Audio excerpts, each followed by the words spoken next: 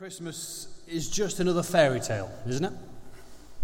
The Christmas story, the Bible, Christianity, is being accused today by some in our culture, our increasingly secularized culture, of being just a fairy tale, something that people believe in, but it ultimately is not true. Just this week, as I was supposed to be prepping this sermon, I was instead on Twitter. And you'll see on the next slide. This is a comment on there. That is. Can you see that? Okay. Excuse the language. It says, "Who gives a toss anyway? All religion is superstitious nonsense. Different versions of a very silly fairy stories invented to appeal to the ignorant masses and control their minds." I think that tweet is fairly symbolic of a large swathe of people's belief about Christianity. It's just a fairy tale. It's not real. It can be ignored. It might be nice. It might be useful. But it's not ultimately true. That's why as we begin our Christmas series here, we've entitled our series More Than a Fairy Tale? Question mark. Look back on the previous slide. Is Christianity, is the Christmas story, is Jesus, is it more than a fairy tale? Let me get you involved, okay? So you're going to do some of the work now. When you think of fairy tales, what are some of the common features of fairy tales, okay? So if you've never seen a fairy tale before, Luke's already shown you a video with some. Turn to the 2-3 people around you. What are some common features of fairy tales? Go. Okay, anybody brave enough to shout out some of the things you've been mentioning? No? Anybody? Okay, one at a time. Speak loudly. Go on, Graham. Good versus evil, yeah. We had Bibbidi Bobbidi Boo. I think that's only in one. But Bibbidi Bobbidi Boo, yeah. I mean, magic, so, Cinderella, the fairy godmother, magic, changing the pumpkin into a carriage, yeah. Anything else?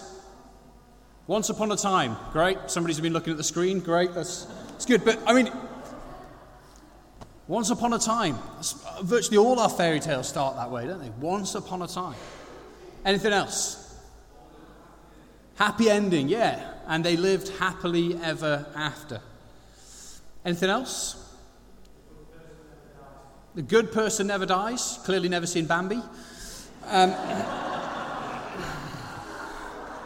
Or The Lion King. Anyway, but yeah. Often. Yeah, I mean, maybe it'd be fairer to say, Steve, that good always wins out. Good always wins. Usually in fairy tales, anyway. I think we've got quite a bit there. I wonder, would it be? Maybe we can ask the question: Is Christianity just like Little Red Riding Hood? I wonder, maybe because we're in church, we'd say, "Oh no, they're nothing alike." But I wonder if we were to go out the doors into Rotherham Town Centre, would people say, yeah, it's just like that? Christianity is a story that's got some teaching, some wisdom in it. In the 18th century, there's a man called Charles Picoult, who basically gave us fairy tales as we now understand them. He was the first man who brought together the fairy tales. He didn't invent them, but he sort of brought them together. He used to speak in the sort of French court of the 18th century and speak to the well-off aristocratic people and share these fairy stories with them. His version of Little Red Riding Hood was brutally short and, to be honest, just plain brutal. When we think about happy endings, Little Red Riding Hood, well, here's how his version finishes. It says, "Oh, Grandma, what great big teeth you have, and they are all the better to eat you with." And as he said those words, the wicked wolf flung himself on Little Red Riding Hood and ate her up. That's the end. Not quite a happy ending. It's interesting because he then adds a couple of verses to describe the moral of the tale. Picoult believed that these tales, these fairy tales, had morals, things to teach people. As he spoke to the French court, he said this: "Young children, as this tale will show, and mainly pretty girls with charm, do wrong and often come to harm in letting those they do not know stay talking to them when they meet. And if they don't do as they ought, it's no surprise that some are caught by wolves who take them off to eat." Picoult told these fairy stories to teach people. In particular, Little Red Riding Hood, he said, look, this is a warning to the young, pretty women of the courts that some men are beasts who will try to use you, abuse you, even when they talk nicely. Isn't the Bible just the same? Isn't it some sort of morality tale so that some people think, well, teaches us to live a better life? Here, come and read the Bible. Let me tell you a story about a man who was so lovely and kind. You should be like him. I think often the world outside the church thinks that's what Christianity is. Dare I say it, I think sometimes the church thinks that's what Christianity is. Just last week, Stephen Fry, many of you'll know him, an intellectual, actor, TV presenter, general all-round boffin, was on the Graham Norton show, talking about a book he's just written about Greek mythology. Maybe you can remember some of the Greek myth stories.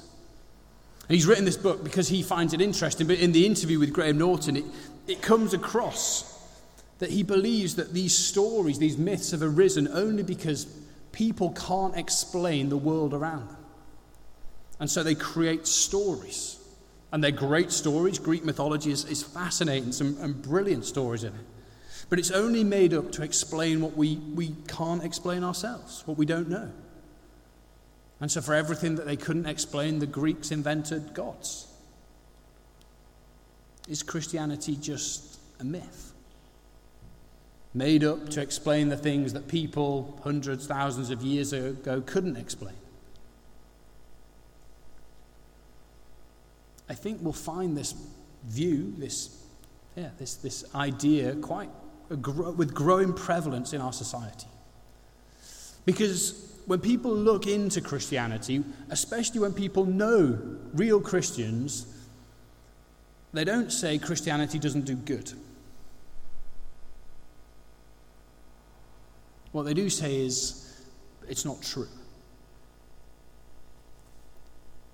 And so the three questions that we want to put before us as a church and to those that are visiting, if you're visiting here today, we're so glad that you're here. Maybe we want to encourage you to engage with these questions about Christianity, but about the Christmas story specifically. Is it true? Is it good? Is it beautiful? We want you, our regular church family, to be asking those questions. Is it true? Is it good? Is it beautiful? And we want the visitors to our church, those people that we know, we want them to be asking the same thing. Is the Christmas story, the story of Jesus Christ, God become man, the baby in a manger, is it true? Is it good? Is it beautiful? And so we're going to look together at Luke's narrative of the Christmas story.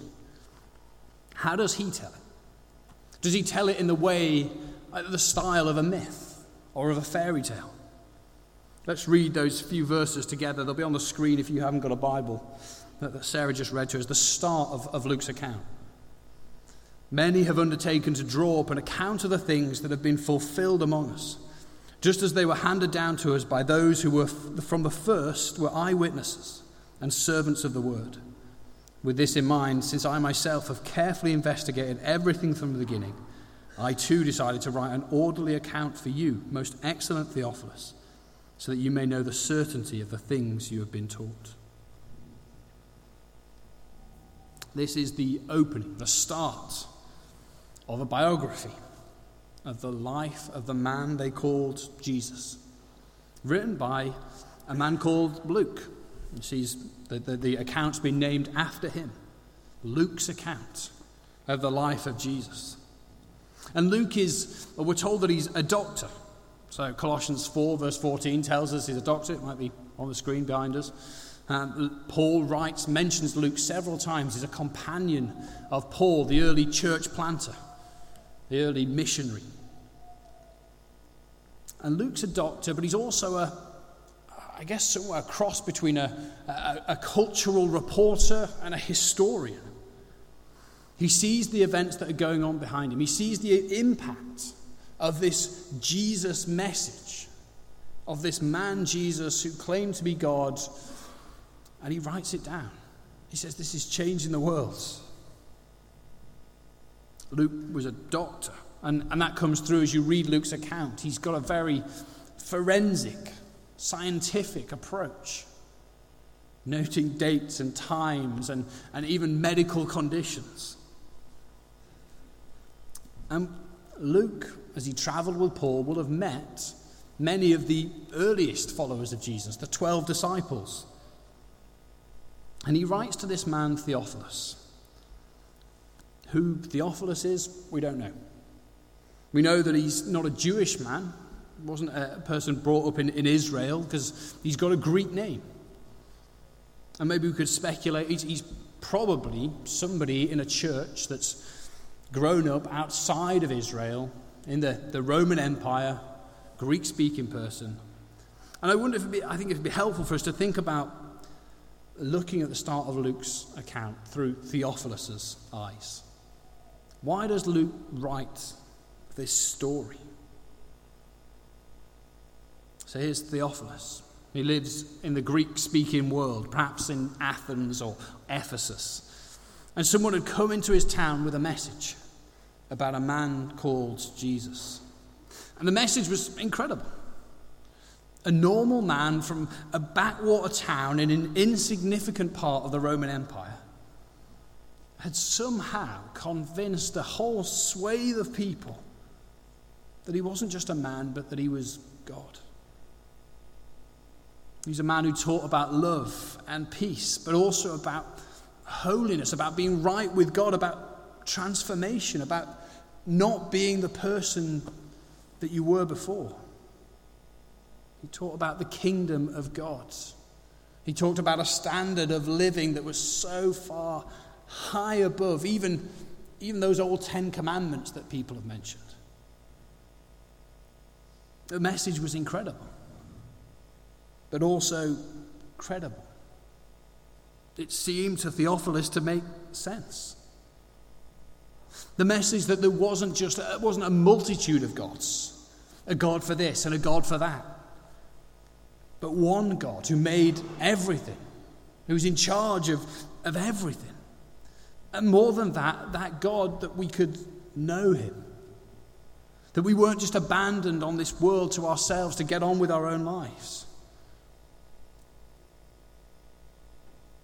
Perhaps Theophilus was aware of the Greek mythology, of the stories of gods coming to live amongst humans, of Zeus, the great god, with his lightning bolts, coming down to the earth and interacting with humanity, sleeping with women.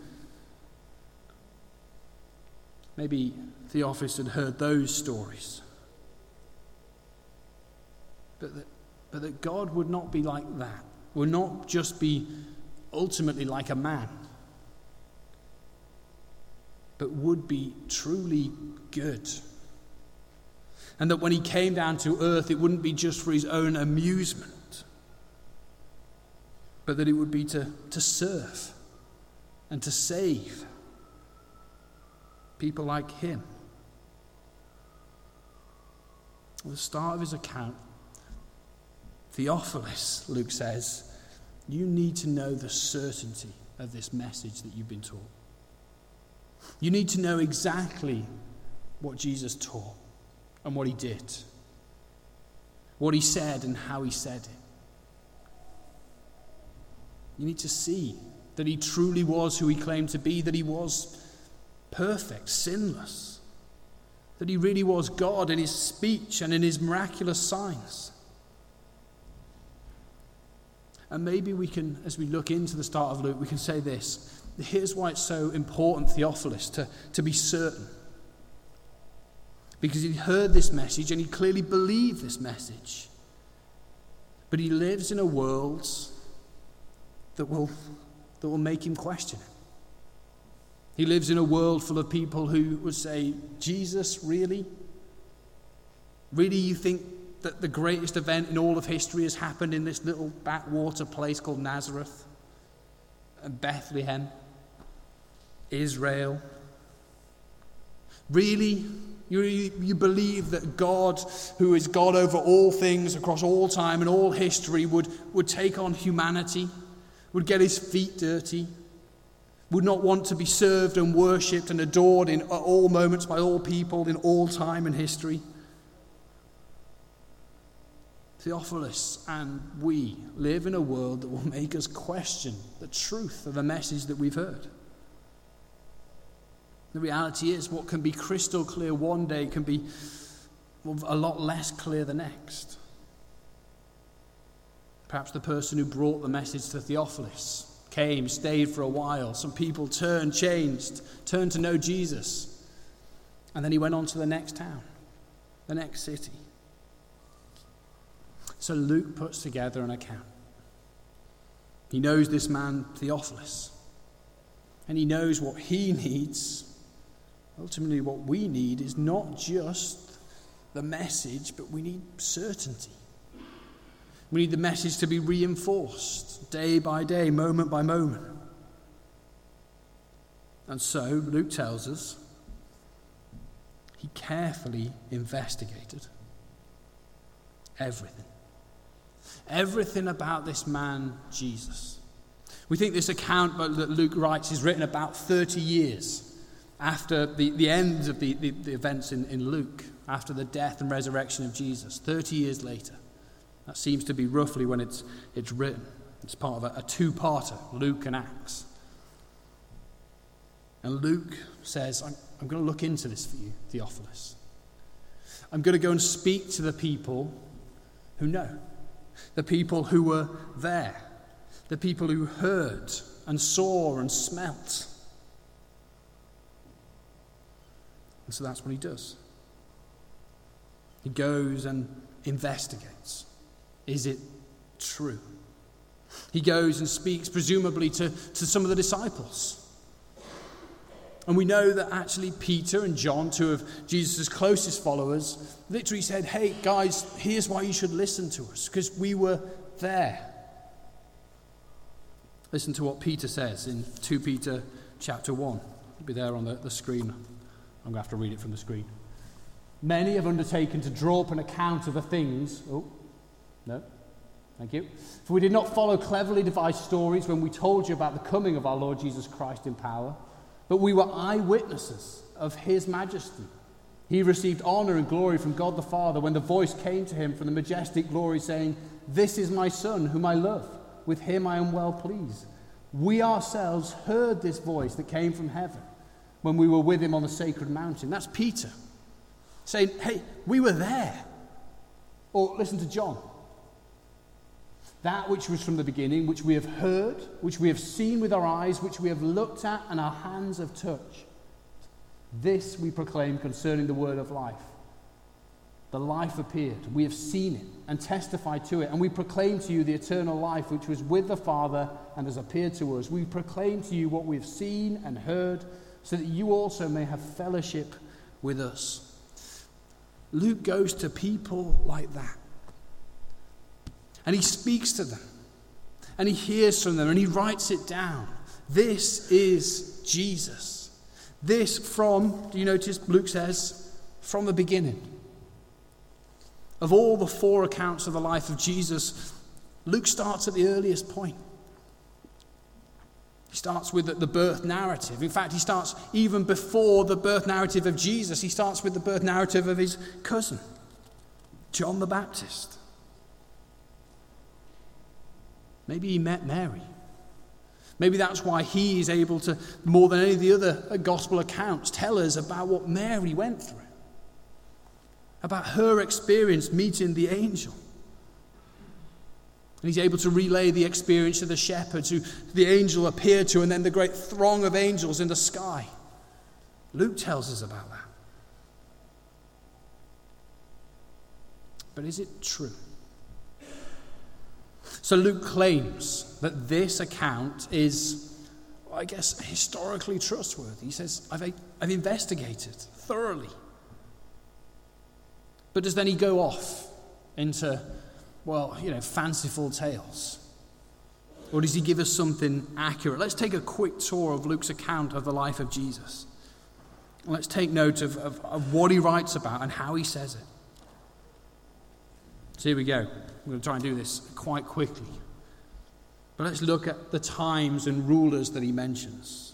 So Luke chapter 1 verse 5, Luke says this: "In the time of Herod, king of Judea, there was a priest named Zechariah." Or chapter 2, "In those days Caesar Augustus issued a decree that a census should be taken of the entire Roman world.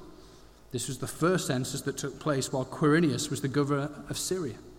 Or chapter 3, "In the 15th year of the reign of Tiberius Caesar, when Pontius Pilate was governor of Judea, Herod tetrarch of Galilee, his brother Philip tetrarch of Iturea and Trachonitis, and Lysanias tetrarch of Abilene. During the high priesthood of Annas and Caiaphas, the word of God came to John, the son of Zechariah, in the wilderness." Specific rulers, specific times given within their reigns. This is not once upon a time. This is not, here's a story that you can place at any point in history because it's not really true, it doesn't matter. He says, no, it's located, rooted, right bang smack in the middle of our time, at a time. Here's when these events took place. Here are the people who are in charge. And he mentions specific events. We've already seen Luke 2, that the census that took place. And we could go into Luke 13, where there's an account where Jesus is talking to some of his followers who come and ask him his question. And he mentions 2 specific events that had gone on. About the time when the Pilate had mixed the blood of Galileans with the sacrifices of the Jewish people. Okay, we're not going to get into all that means, but there was an event that took place that people had noticed. And then again, a couple of verses later, or 18 people who died when the Tower of Siloam fell on them. Again, is an account, Luke saying, hey, real events took place. Things that, not about Jesus, but other things that went on at that time. This is when that happened. These were the events that the people of that age would have experienced and known. Maybe we can think about it in this way. We remember the major events of our times, don't we?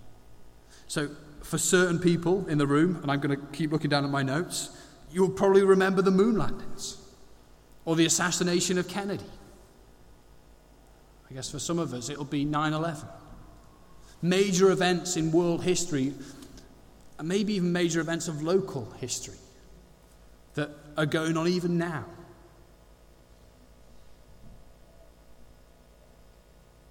Customs that Luke mentions through his accounts, things that people who lived then would have known about.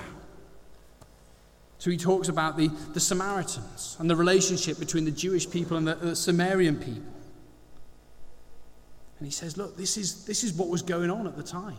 Here, let me help you to understand why it's so amazing when Jesus tells this parable of the Good Samaritan. Luke understands the customs of the time. Or when he talks about tax collectors and the people's hatred of tax collectors. Luke is aware of the social and cultural winds. Imagine if someone was writing a report now of our times, of 2018 in the UK. And they wrote about the personalities. And they noted the major events. But they didn't mention Brexit. And imagine that report was opened up in 50 years' time. And the people read this report and said, oh, well, this is what the UK was like. Here are the dominant themes and what the cultural shifts. And any one of us who's still alive in 50 years would go, that doesn't mention Brexit. That's all that's on the news every day. Nobody understands it. Nobody's winning. But everybody's talking about it. Luke has got his finger on the pulse. He knows what's going on. He writes with a knowledge of that culture. And he mentions specific people. We've already seen some of the rulers he's mentioned, but he goes smaller than that. So he writes about the man who buried Jesus, or in whose tomb Jesus was buried, Joseph of Arimathea. Joseph from that town over there. Or the man who carried the cross for Jesus, Simon from Cyrene, Simon from that other place over there. Or the man who was released instead of Jesus, Barabbas. Real people from real places involved in real actions. Cyrene, Arimathea, these are not surnames, they're just little villages, towns, and where everybody would have known Simon or Joseph. These are just some of the clues, indications we're given in Luke's account that he's saying, look, this is true. This really happened. Some of these things are now, 2,000 years on, unverifiable for us. Nobody knows, even if there was still an Arimathea. Nobody's going to know Joseph now. But when Luke wrote, 30 years or maybe even less on from these events, people would have known. People would have known the places. People would have known the events. They would have been able to check. If Luke had said something that wasn't true, people would have just gone, that's rubbish. People would have still been around to say, yes, I saw that. Yes, I was there. Or no, that's rubbish. And Luke's account survived the test. I want to suggest to you it's because it's true. So what? What does that mean for us? See, like Luke said, the Bible story is a fairy tale. It is a glorious fairy tale that's also true. See, all the other fairy tales that we read have glimpses, ultimately, of the greater story. We talk about good versus evil. Well, that's a battle that's written on every page of the Bible. But people don't like it because it places us on the evil side rather than the good. And yes, it's got a gloriously happy ending. That's so much more than a princess meets a prince. Because, as far as I'm aware, none of us are princesses and none of us are princes. And yet it's got a glorious happy ending for broken, weak, like non-event people like us. It's got a great king who is wise and good. But not a king who makes mistakes, as you'll find in so many fairy tales.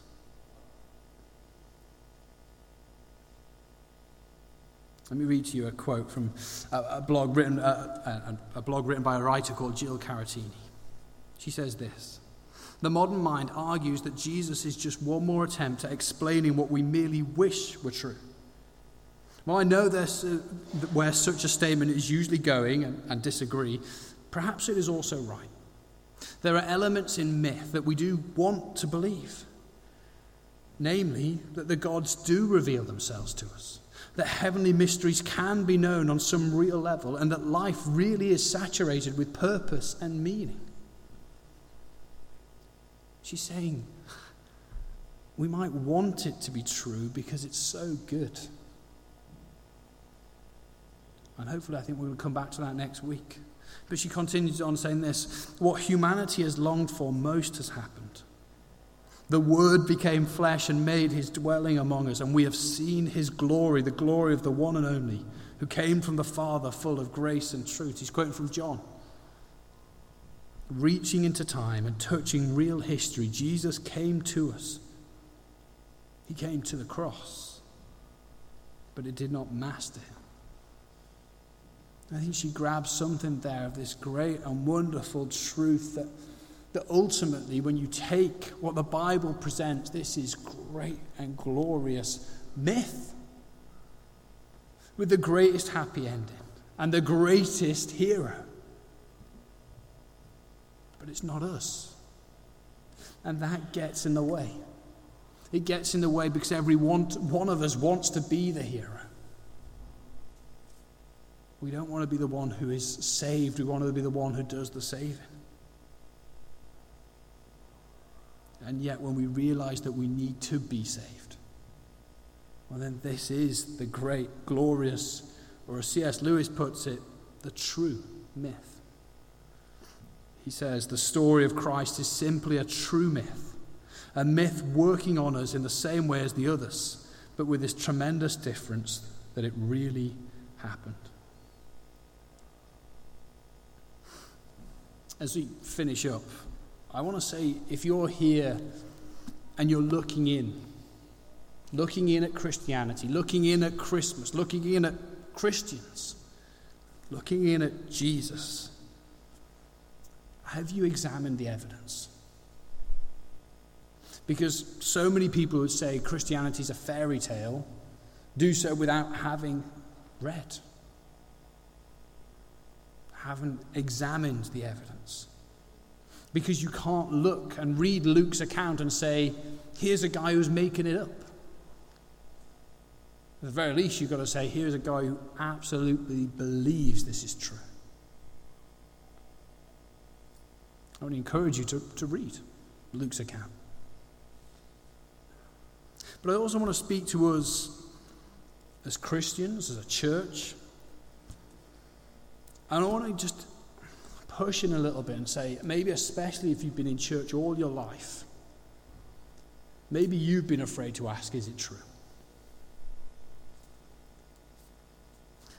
Because if you're brought along week by week, maybe as a child by your parents, or you've come along and you know it's good, because you've experienced the fruits of the church, to be part of a people who love and care.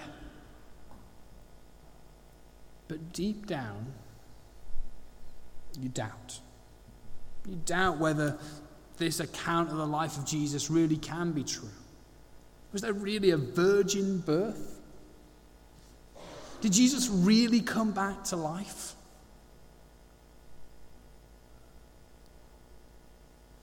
I want to encourage you to push it, to be brave enough to say, to ask, is it true? Because the reality is you can sit here week by week and not really believe it's true. But the Bible tells us this. If it's not true, if what Luke tells us about Jesus is not true, not least the resurrection, then we are to be pitied more than anybody else. We're the biggest fools in the world. If it's not true.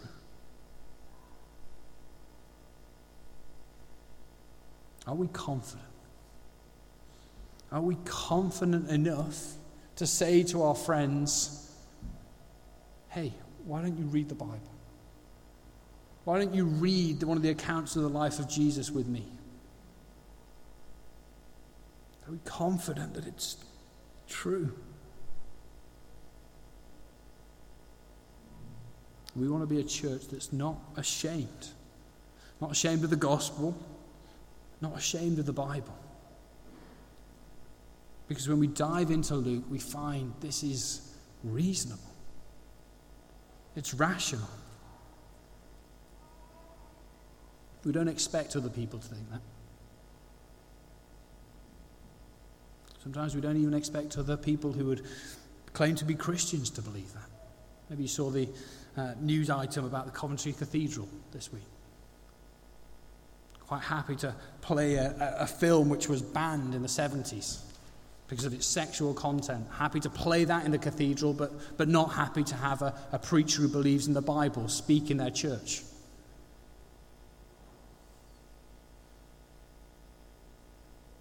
We believe it's true.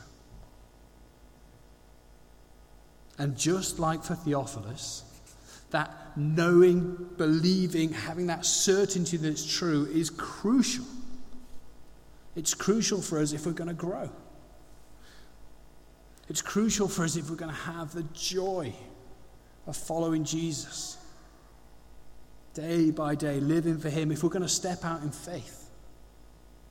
One of the key foundations for a Christian life, faith-filled, taking risks for God, is Do I believe it's true?